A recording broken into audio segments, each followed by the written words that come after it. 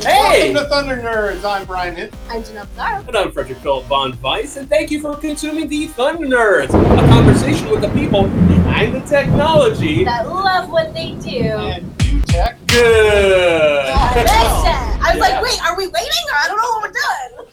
Hey guys, we're here at ViewConf US 2019. Brian, where are we at? The Strauss Center in Tampa Bay, Florida. Wow! We're here all day today and tomorrow, and we are joined by a very special guest. We're here with Maria Lamarco. Yeah, very good. You got it. Thank you. Maria, it's so nice to have you on the show. Do you mind telling us a little bit about you and what you do? Yeah, thanks for having me. So I'm a software engineer at Nutanix, and I'm here to talk about web accessibility because it's something I'm really, really passionate about.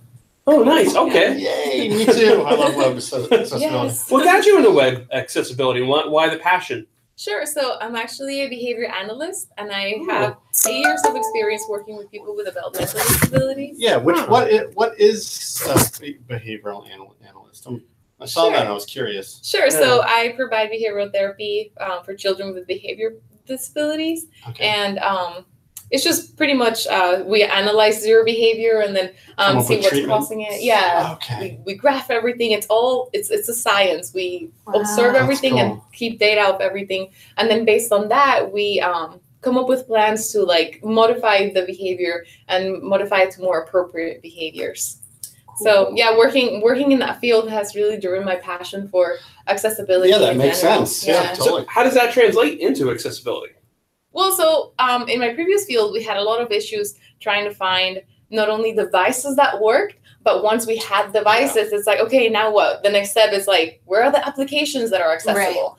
So I really had like firsthand experience about the struggles about going through without having any accessible applications. Yes. So, yeah. So what does it mean to be accessible, in an app? Is it accessible for a certain genre of person, or can you explain a little bit more of what accessibility is? Yeah, so accessibility is having everyone be able to access your application, like regardless of hardware, software, language, location, or abilities. So it's really like, it's not just for people with disabilities, it's for everybody, all users, regardless of any of these things.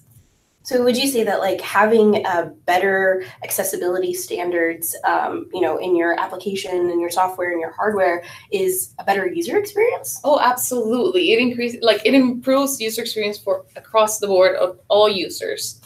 Even just like older users or brand new users or people in a noisy environment. So it's all of these. It could be permanent or temporary disabilities, like breaking your hand or, all of these use cases. Like you have to provide a way for users to experience the web like any other user could. I love that. Yeah. Well, can you hint a little bit at what your talk's going to be about today? Sure. So I'm going to talk a lot about why it's important and why companies and developers should care about accessibility. And then I'm going to talk a lot about some of the tools that you can use to test your applications, making sure that you're meeting accessibility standards, and a way to test that really easily as you build your applications. Do you mind giving us I don't want to give away your whole talk, but maybe a little snippet of what's a good way to do it? Sure. So if you're using Chrome, there are really good tools inside the DevTools. Like you can use Lighthouse to run audits and make sure that you're testing your accessibility. And then they do have really cool, like once you run your audit, they have little good articles about what you're missing and how to fix the things that you're not meeting. And it's just a really, really good tool. Nifty. Yeah. Yeah, I explored using a switch to navigate. There's basically software you can use that's just one single button to navigate an interface, and it's a test in patience. Like I feel like that's like the biggest. I don't know how. I almost feel like there should be there's breakpoints for screens. There should be almost breakpoints for accessibility. Yeah. Well, that's fair. Yeah. So how does your talk go into accessibility specifically in Vue? Yeah, so I talk a lot about components and how you can use components to create certain pieces of your site and make them accessible and then reuse them throughout your application without having to worry hey, is this accessible? Like you make it once and then as you reuse it, it has that accessibility built in. So why Vue? What I started working with the team and then they pretty much handed me a project and were like, hey, choose a front-end framework. You can go crazy. And I did a lot of research and I had experience with Angular and I was like, that seemed a little bit heavier than what we needed. Yeah. And then I kept seeing that the documentation for Vue was so good. Right. And then I'm kind of like the only developer with front-end experience in my team. And then it seemed very important to have the back-end developers in my team be able to understand what I had done with really good documentation. Such good documentation on their site. Yeah. I love it. That is for sure, I think, almost the number one reason why people pick Vue. They're like, absolutely. this documentation is beautiful. I can read it and it's in English. It's wonderful. Yeah. And you can translate it into different languages, which is really nifty as well. So It's accessible. It So you were a behavior analyst? Yeah, I still am, yeah. Okay, so what exactly is the specifics of that? Like, and how does that? She did briefly go over it, but sorry, cut. Well, no, I mean, she did go over. What I'm asking is like, how does that still affect your day-to-day now? So I am not practicing at the moment. Right now, I'm a full-time developer. Yeah.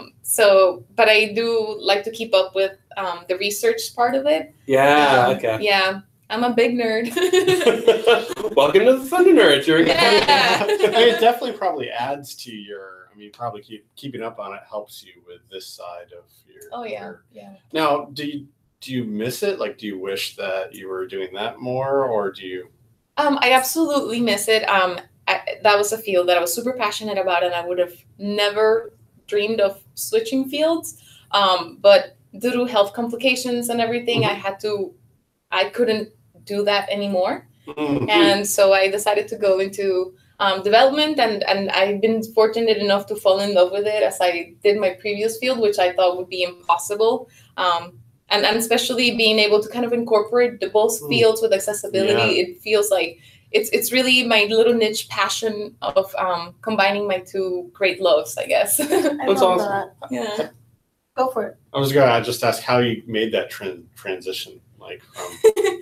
Yeah, so I guess it was in 2017 during the summer. I started getting sick, and then I started kind of losing mobility, and I got diagnosed with weird autoimmune disease in December, and I wasn't able to walk. I was bedridden for a while, and my husband, who's a developer, was like, hey, it was kind of like, it hits you, like your body's betraying you, like, what can I do? Yeah. And my husband's like, you would really like development. You should try it. So I started doing like classes online, Codecademy. Then I Udacity paired up with Google to do a scholarship program. Nice. And I applied and I got it, and it was Awesome. amazing. Oh. So yeah, I was able to just kind of focus on that, and it gave me a lot of a lot of perspective of like, hey, I can still do something even if my body's falling apart. Like my brain is there and I can use it. And so Awesome. I kind of transitioned that like full time. I took medical leave from my other job, and I was like, I'm just gonna dive into this head on, and I've just absolutely loved it. Oh, Wow. it's so inspiring. Yeah, I was going to say, incredible. not only are you,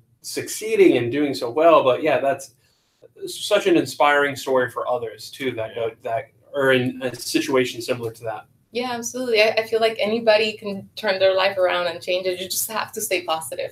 Yeah, it's super empowering for like everybody. I think that's really cool to be able to hear your story and Thanks. and I want appreciate that. do that. That's Yeah, so there's a cool. lot of people that turn from that wherever they're at to become a second career developer or designer. And there's people that were truck drivers, and something happens, and now they're doing development, and that's their passion now. Yeah, it's really interesting to hear other people's story of how they got into development, because I swear I very rarely. Hey y'all, due to technical difficulties at the conference, our Wi-Fi connection cut out and we lost the last part of our interview with Maria. Fear not, we are going to have Maria back on the show in October, so stay tuned.